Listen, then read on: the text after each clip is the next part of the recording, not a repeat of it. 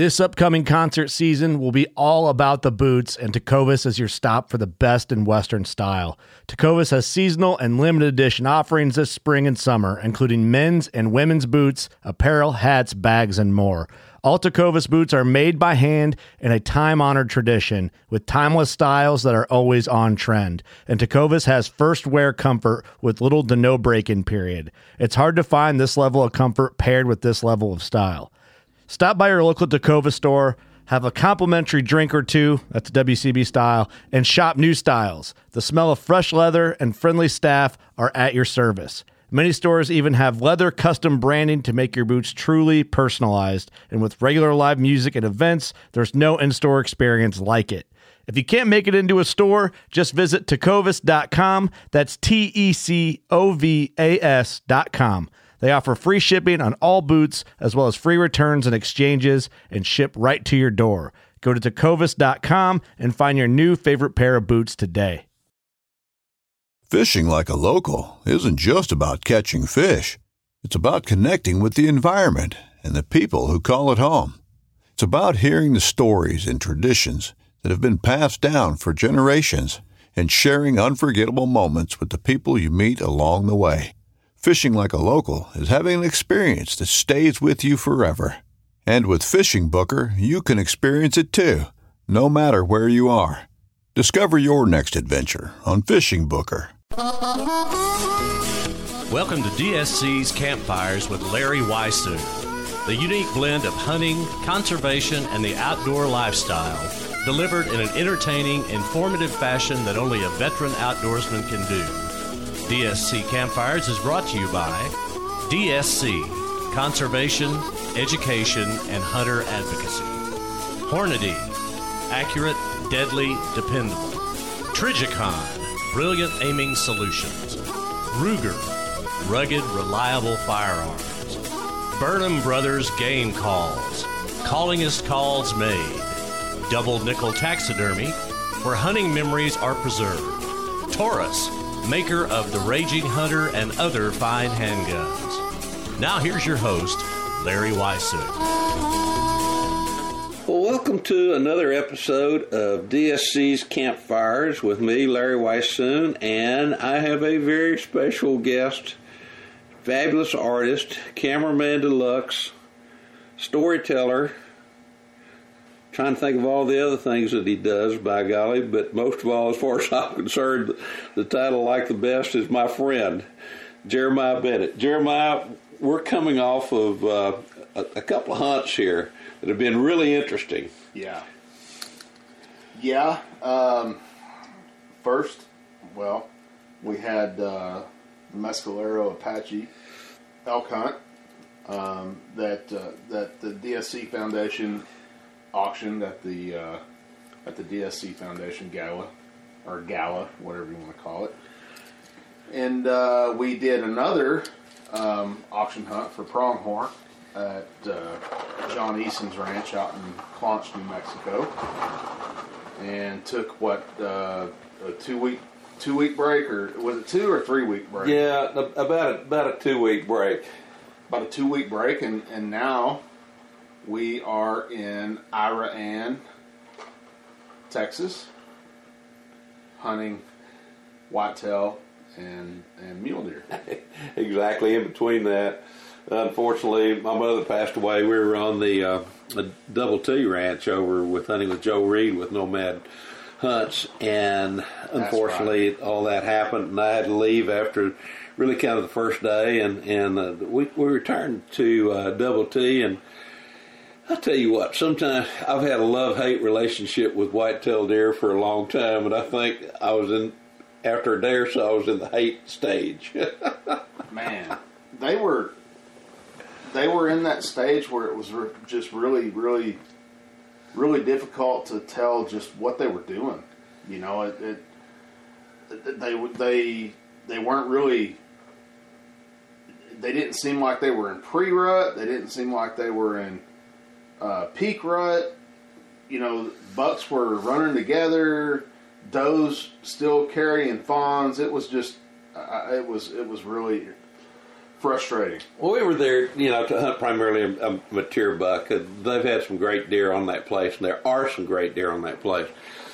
We passed up one nice, probably 10 point that's probably maybe in the 130s or something like that. That was absolutely beautiful deer, but he was also very young. Did that one afternoon, and then we did rattle. And that first day that we really rattled, it wasn't bad at all. We had several bucks come in. No, we had 9 bucks. Well, out of the 2 days that we rattled, yeah.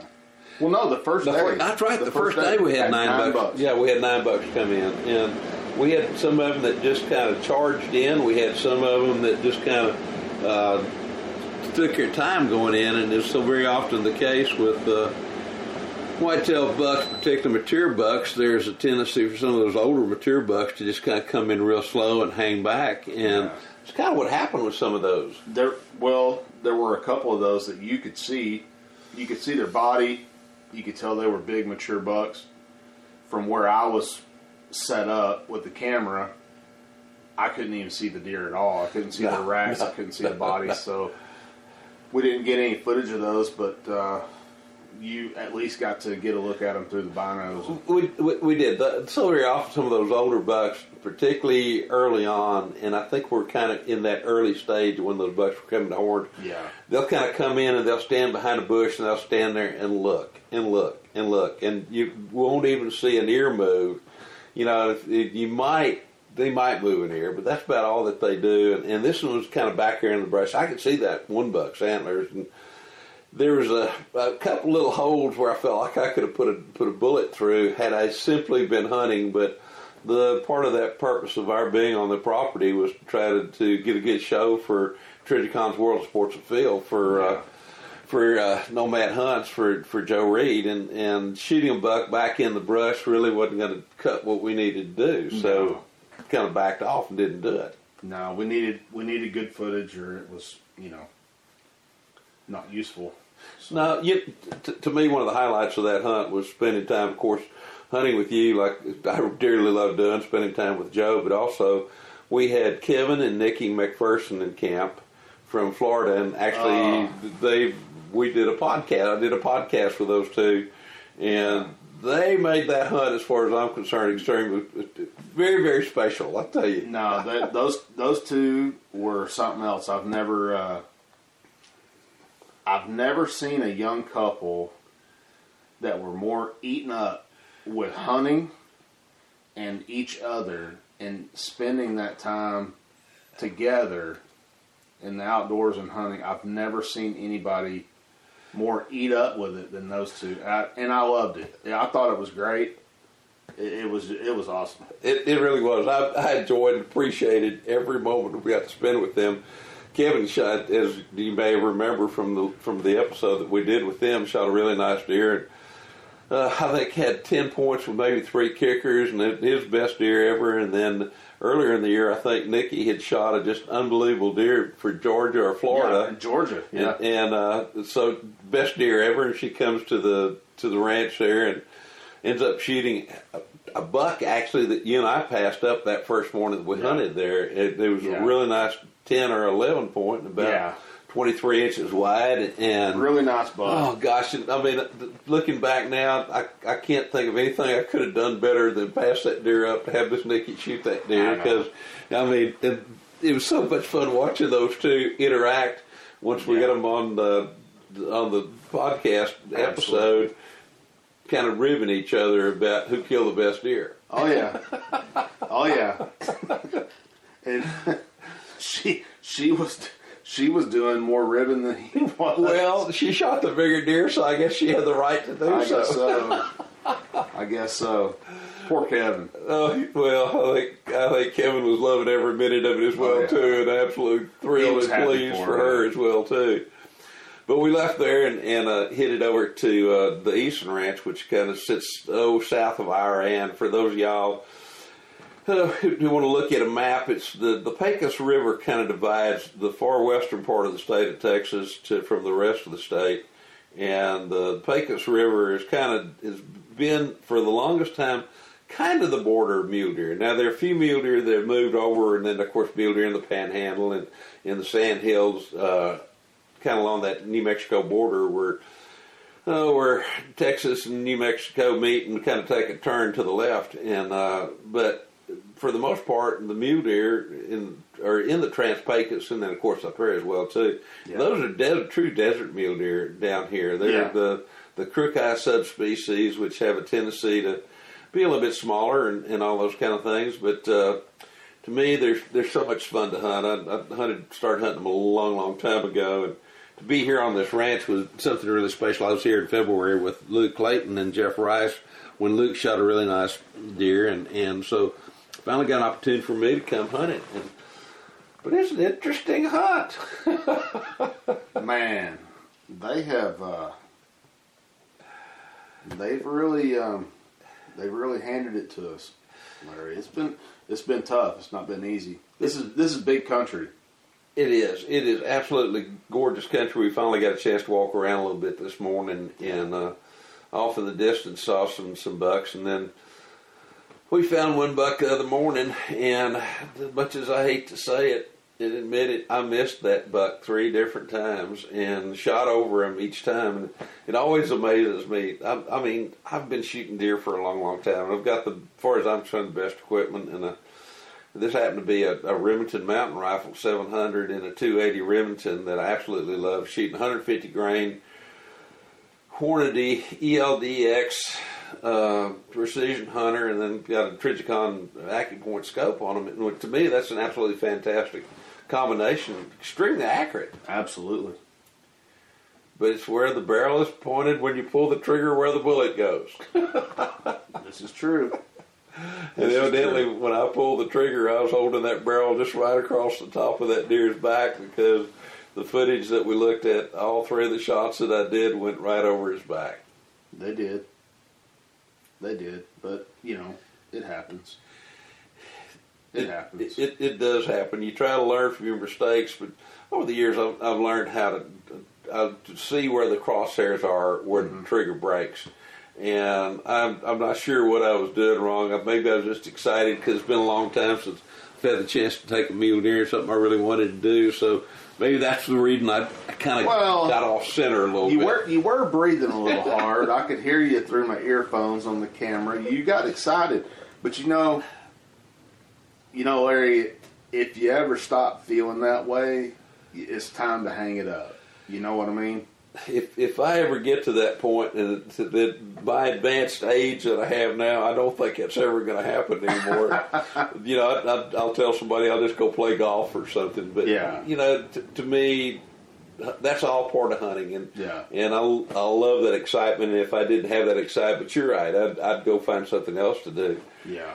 But we got lucky after that, and there's certain areas of Texas as along the kind of the eastern range of the mule deer, where you have mule deer and whitetail together in parts of eastern Colorado and Kansas and in Montana and Wyoming, Oklahoma, and down into Texas, Panhandle of Oklahoma, yes, Panhandle of Texas, and down on into Mexico. And one of the beauties of it is here on this particular ranch, with the Eastern Ranch, I was able to buy a hunt for both a whitetail and a mule deer, and we found a pretty darn decent whitetail. We did.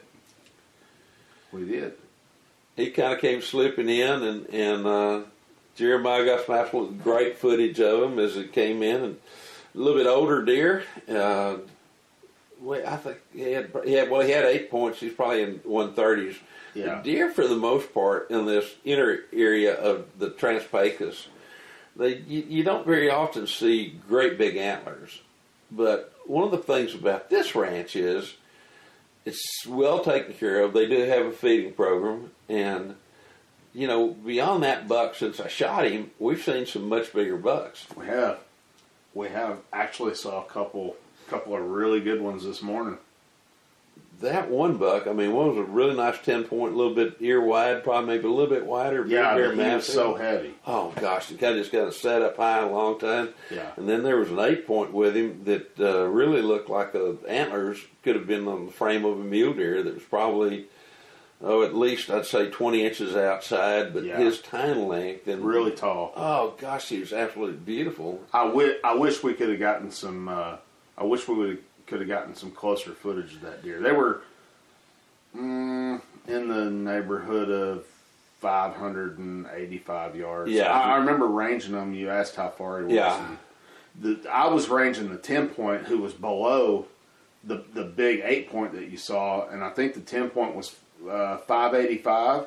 Yes, sir. And I never ranged the 8-point, but he was up the hill a little bit further. He was. And he just happened to walk almost skylined across a kind of an open area, and that's the only reason I just caught movement up above the one we were looking at, and saw that one. But I mean, that deer was very, very impressive as far as just unbelievably big as far as I'm concerned for here. What impressed me a lot though is, once we got the deer back in the camp and got our photos and all that kind of stuff, and we were taking care of the meat, was how absolutely fat these animals are here. And heavy he was. Y'all weighed him. We did. We weighed him, and normally a deer in the Trans-Pecos, talking about whitetail deer, they tend to be on the smallish side, and if you shoot one that weighs 140, 150 pounds, total intact, you're taking quite a big animal. And this one, I think, the 184 pounds. This is John and his brother Jeff on the ranch here are on the MLD, which is the managed land permit, which allows them to take deer over a longer period of time, and the number is based upon what that population allows.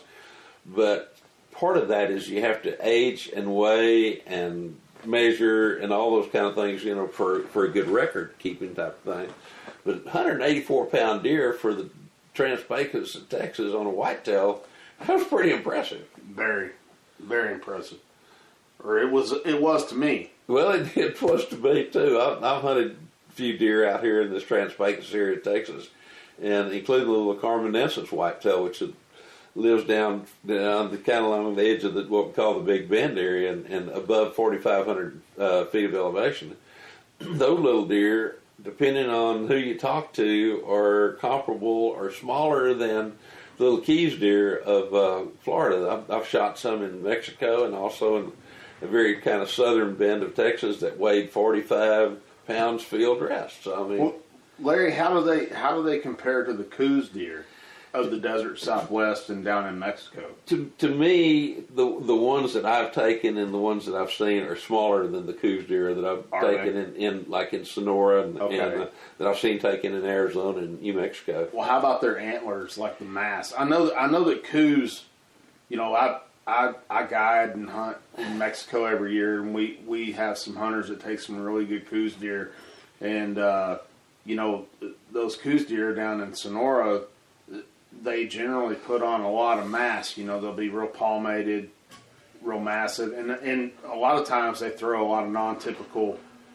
kicker points and stickers and stuff like that. So, how does the Carmen Mountain whitetail compare to those?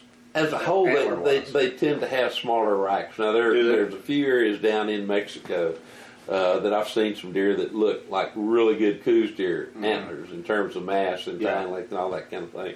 You don't very often see non-typical points on it. Ron Spomer hunting with Steve Jones down in the Shinati Mountains probably about 4 or 5 years ago. So that would be 2016, somewhere along through there. 15, 16, 17, shot an absolute monster for a Carmenensis species. That did have drop tines and had all kinds of stuff. It's one of those. I'm not very often jealous of somebody that's taking a deer, but Spomer, if you're listening, you sorry scoundrel, you shot my deer. But that's kind of a dream deer as far as I'm concerned. But I'm thrilled that Ron got him, kind of thing. But but they are the interesting thing about the little. And they call them fantails quite often. And the interesting thing about them is like Coues deer, their ears tend to be a little bit larger than comparative to their body. And if you've ever seen a Coues deer run, you know how whitetail will throw his flag up, tail up, straight up, and flag. Coues deer will bend that curl it over the top of their back, kind of thing. Now with the little Carmenensis deer, their tailbone from where it attaches to the tip. Just the bone itself generally is over an inch or longer than either a Coues deer or most whitetail, regular whitetail. So when they throw their tail up, they throw it up like a regular whitetail. But it looks like it's 14, 16 inches long. It's just flared walking, out. it looks like a sailing ship kind of thing. Wow. So they're really cool in that respect. But like I said, generally they don't produce very big antlers, and they're found primarily in Texas and down in a little bit into Mexico as a subspecies. And they're found at 4,500 feet of elevation and above, and a lot of times in that country down where we'll have both the Texas subspecies of white-tailed deer and mule deer, and you'll find the Carmenensis species, the very tip, kind of like you do with Coues deer quite often. White-tailed, just regular white-tailed, in a band down below it, and then you'll find mule deer kind of into that band, but then down in the lower country more so than anything else. Yeah. Well, growing up, I spent quite a bit of time hunting with my dad and my uncles out in Black Gap Wildlife Management Area. Does that area have Carmen Mountain whitetail also? Yeah, there are little pockets all in through there. Are there? Yeah. Oh, okay. That do have the little Carmenensis deer. Because it borders Big Bend. I mean, it joins Big Bend. Yeah. Okay. Yeah, that's a unique area. I got to spend quite a bit of time there years ago. We played around with doing mule deer nutrition and reproduction work on the Gap, and then also I spent a lot of time there working with the Bighorn sheep program. And to me, that part of West Texas, that's always been one of my favorite areas in the world, quite frankly. Yeah, it's a really cool place. It is. It's unique in every way. And years ago, when I first started going down there, which was a long, long time ago, a lot of ranchers were still in the sheep and goat business, which meant that they really controlled predators. And when they did away with the wool and mohair incentive thing, people went back to cattle, and they quit doing an intensive a program on predator controls, primarily for coyotes, bobcats, and especially mountain lion. Yeah. And over a little period of time, they're not very long at all, when they quit killing those predators, that deer population took it on the chin really, really bad. Suffered. Yeah, and now that's kind of reached an equilibrium where those places that do a good management program all the way through, which includes predator control as well, too, those deer have come back pretty strong. Interesting mule deer down there, too. I mean, I've seen numerous bucks there many years ago that were 30, 32 inches wide, and big old heavy horns, and all those kind of things. I never saw any. I mean, I never saw any that wide. Yeah. But I mean, I remember. I didn't know what I was looking at then, but I know what I was looking at now, right? And I was maybe 14 years old then. We used to just load up and go out there. That was back when you could hunt the Gap for javelina. Right. And you didn't have to have a special draw or anything. You just go in there and hunt javelina and camp in the primitive campsites along the river or whatever. And we went for the fishing as much as we did for the hunting, but it was just more about the camaraderie, with my dad and my uncles and their friends. And there'd be a group of us, 8 to 10 of us every time we drive out there. But I mean, I remember seeing bucks that were in that 170. Oh yeah, 170 to 180 range. Absolutely. And like I said, when I saw him at 14 years old, that's just a huge buck, But now, after hunting mule deer for many years now and guiding desert mule deer down in Mexico and everything, I know now what I was looking at then. And there were some really good deer out there. Well, since you brought up you've been guiding down in Sonora, Mexico. Yes, sir. Tell me a little bit about hunting down there. That's another one of my favorite places. I shot Coues deer and mule deer and was blessed to take one to the Bighorn there a few years ago. But tell me about hunting mule deer in that part of Sonora. Man, it's I tell all my friends, they always ask me, hey, man, what's it like down there, this and that, and I tell them it's as close to the Wild Wild West as you can get in 2020. I mean, the ranches that we hunt, we don't do any high fence stuff. All of our stuff is low fence, free range. And hunting the desert mule deer in Sonora is definitely different than hunting mule deer anywhere else. In North America, it's. For one, it's desert. There's. And it's huge expanses. Huge. Where do you find mule deer there? I know there's all kinds of high country, low country, all those kind of things. You don't typically find the mule deer down up in the high country. That up in the rollers and the mountainsides. Right. That's your Coues deer country, and most of the mule deer stay down in the flats. Down in the Cholla patches and the Saguaro, the Saguaro right. flats and stuff is where most of your mule deer stay. They tend to like the native grasses down there. They don't typically gravitate toward the buffalo grass that a lot of the ranchers plant and grow for the cattle and whatnot. But they stay down in that flat country where the big Cholla patches are. And of course, we do supplemental feeding, protein for the mule deer basically year round. And so they've really gotten accustomed to the protein, and it's done a lot of good for the mule deer down there. No doubt. I've been down there a few times. I've taken a couple decent mule deer down there. My goal is still one of these guys to go back down there and kill a 200 plus kind of deer, which there are probably more of those quality deer in Sonora than there are percentage wise than there are any other place. Right now. There are.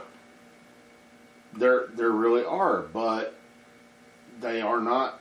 They're not behind every cow. No. And it's just like, we've been struggling here on this ranch for mule deer. We have gotten our tails kicked. We've been as far as I'm concerned. Yeah, we've been struggling here, but I've seen it the same way in Mexico, on the ranches or the ranch that I call it my ranch. It's not my ranch, but it's the ranch that I guide on every year. I know that ranch.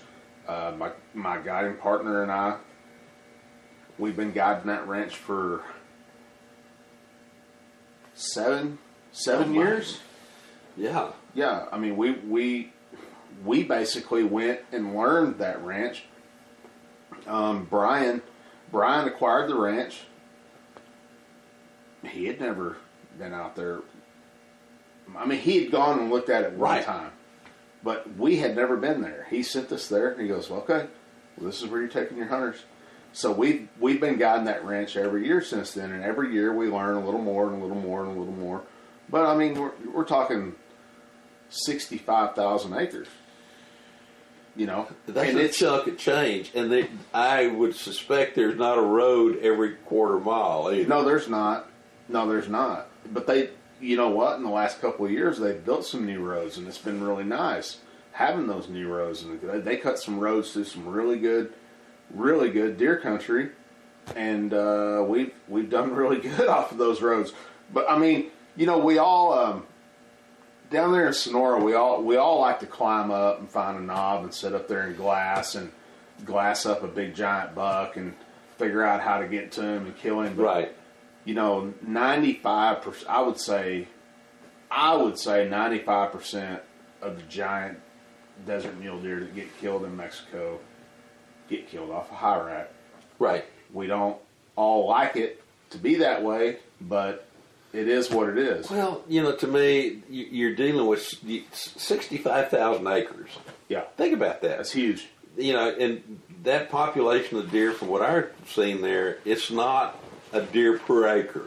No. There's a relatively low deer density there. Yeah. And so the only way to cover some of that is to spend time driving. And then, like you say, to me, part of the fun as well, hunting mule deer, and I love hunting Coues deer, is just find a place and just start glassing kind of thing. And we've got another mule deer hunt coming up here before too very long on the ranch up in Snyder, the Hargrove Ranches, that I dearly love. Great people, Craig Archer and his brother David. I can't wait to get you up there with me as well too. Yeah, I've been hearing about this place. I can't wait to get there. Last year when I was there, I was just using a Burnham Brothers C3 Predator call, long range jackrabbit.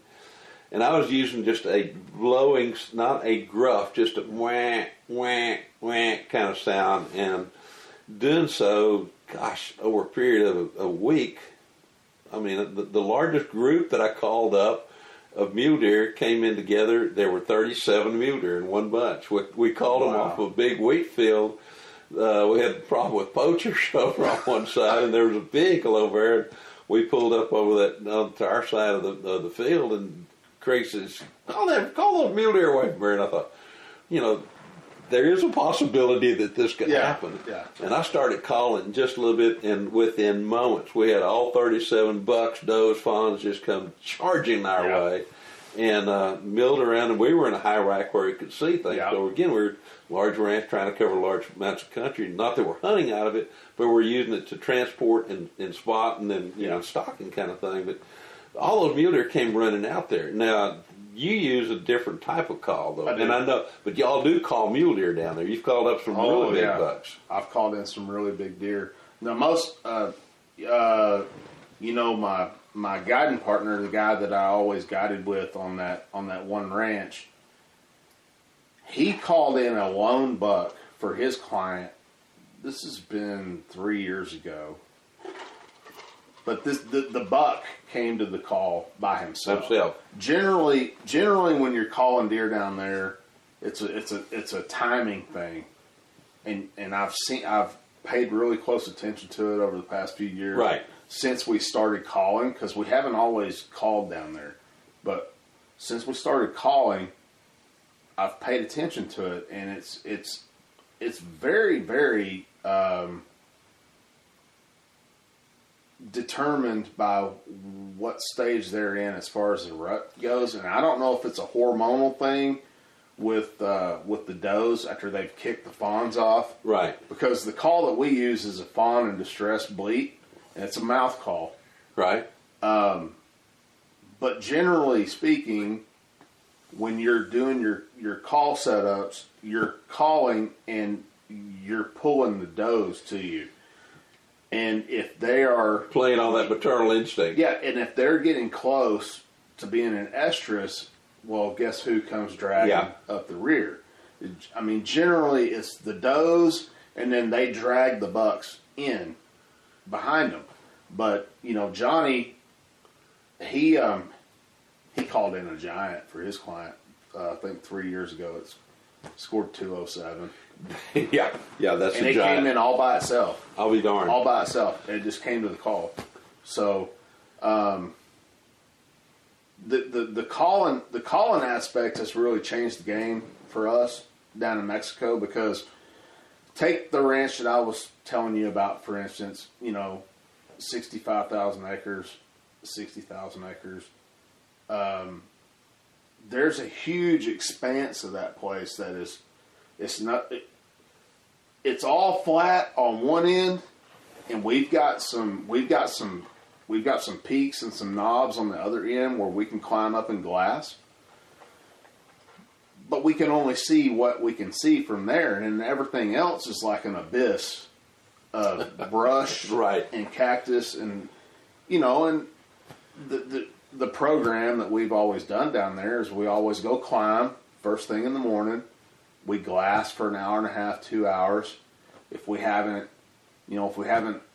managed to glass up something that we want to go try to stalk and shoot, then we bail off the hill.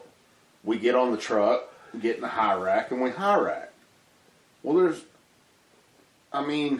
there's no telling how many hundreds of deer you drive right past that you never see because it's so thick. Right. And when we started calling, that's when I really realized how many deer were actually there.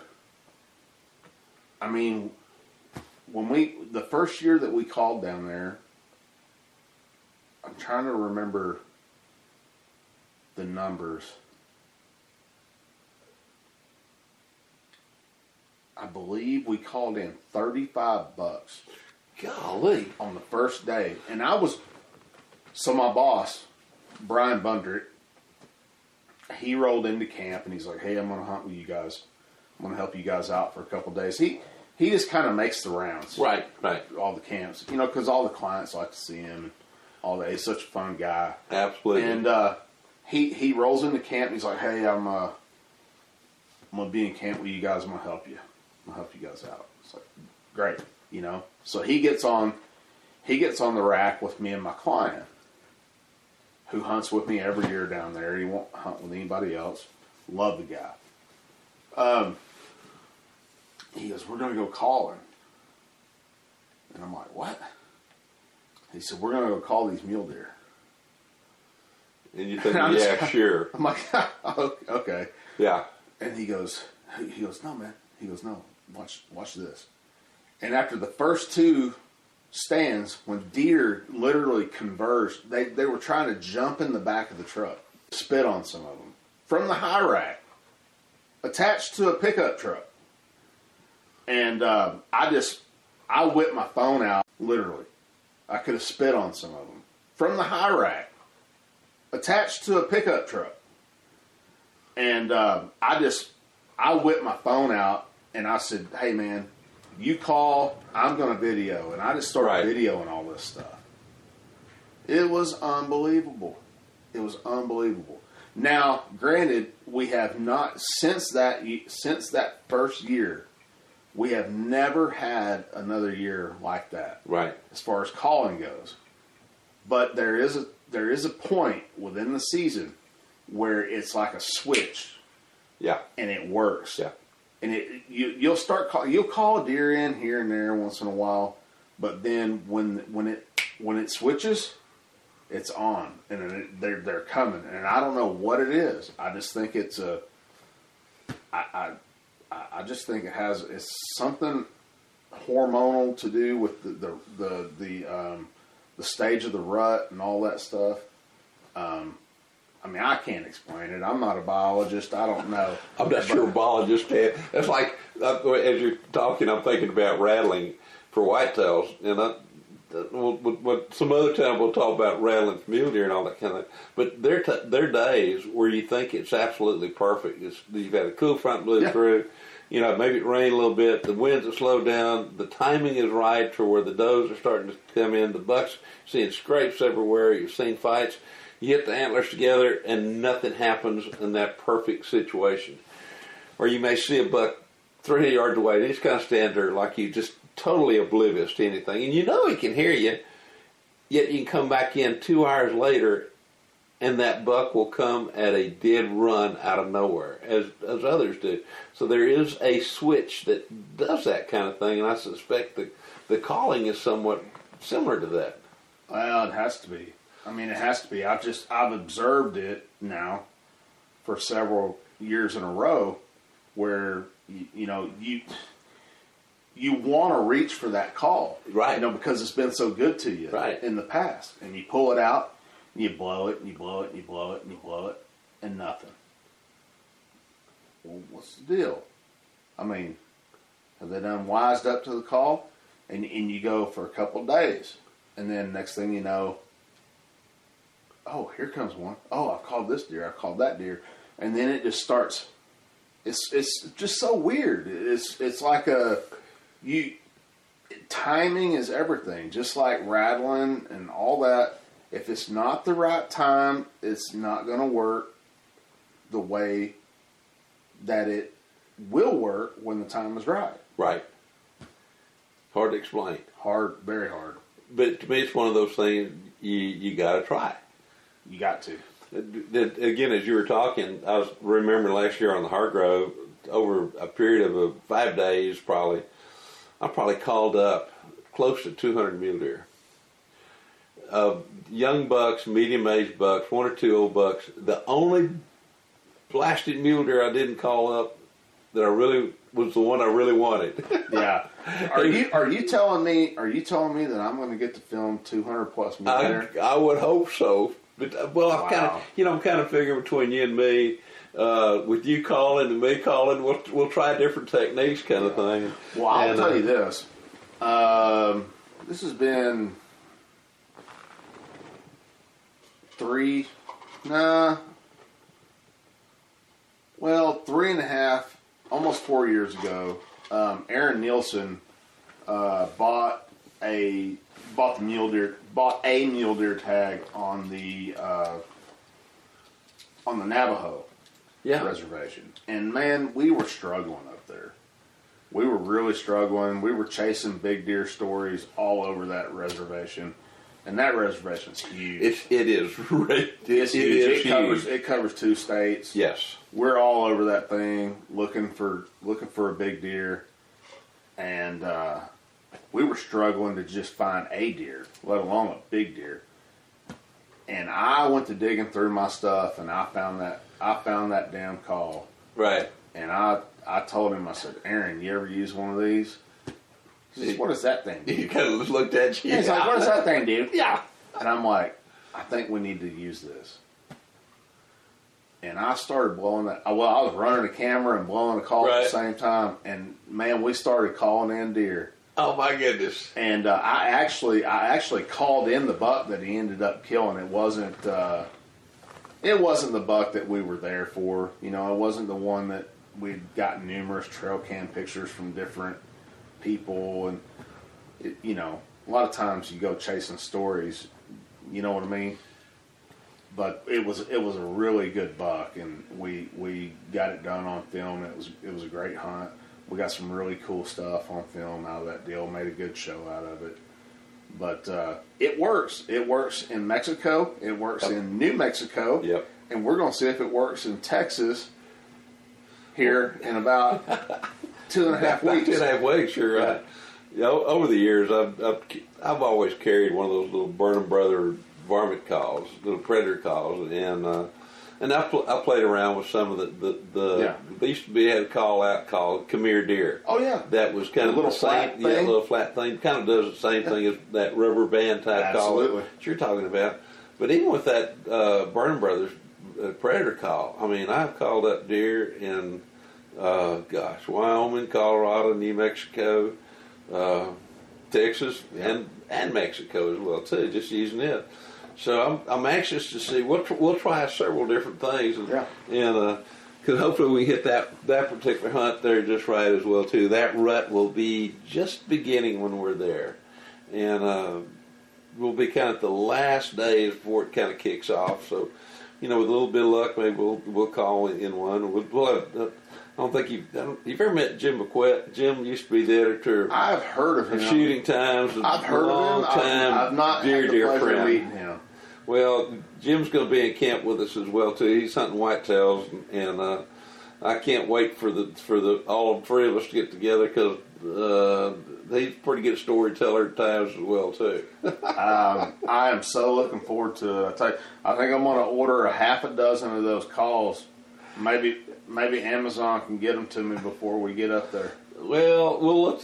You order. I think I'll see what I can find. I may have one of those as well too. You probably do. Well, I'll do some looking here before we get there.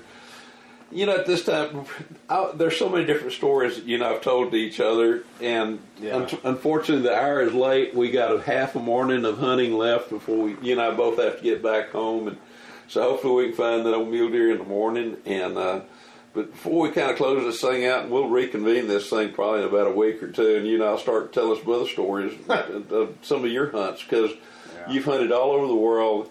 Jeremiah, honestly, is a cameraman deluxe. He's hunted all over the world with a lot of different people over the years, and every places in Africa, and you can't hardly name a country that he hadn't been to. And absolutely fabulous artist, but just a great guy to be around. So can't wait to get you back around the campfire. But before we get out of here, just want to remind everybody the 40th anniversary of the DSC, Dallas Safari Club convention is going to be January 6th through 9th at the Kay Bailey Hutchinson Center there in Dallas.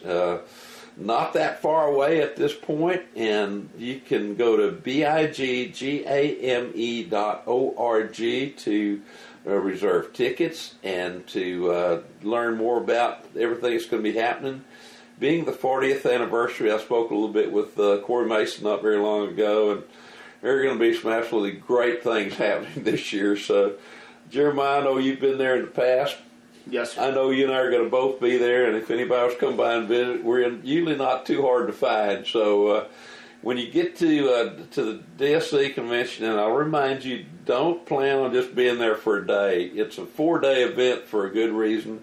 Over 1,800 booths, all kinds of great things going on at night, live auctions and silent auctions and all those kind of things, to where you can truly help support conservation in terms of, because DSC's three-pronged deal is conservation, education, and hunter advocacy, and the need for those three has never been bigger. So we need your dollar support along with your personal support. But Jeremiah and I'll be there, and we look forward to maybe setting up a kind of a virtual campfire there. What do you think? Be awesome. I think so Looking too. forward to it. We'll see everybody right there, and we'll see y'all, or hear, maybe you'll listen to us right here, maybe not see us, but you'll be able to listen to us right here next week on DSC's Campfires with Larry Weissoon. Thank you again so very much for watching. Thanks for joining us around the campfire. To leave a comment or suggestion for an upcoming episode, go to Instagram at Larry Weissoon Outdoors. Please join me right here next week for another DSC Campfires Campfires with Larry Weissoon has also been brought to you by the Texas Wildlife Association, working for tomorrow's wildlife today. TRHP Outdoors, Kenetrek Boots for the trails less traveled, Boyd, the finest in hunting gear, Pyramid Air for all things air gun, and Ripcord, Rescue Travel Protection.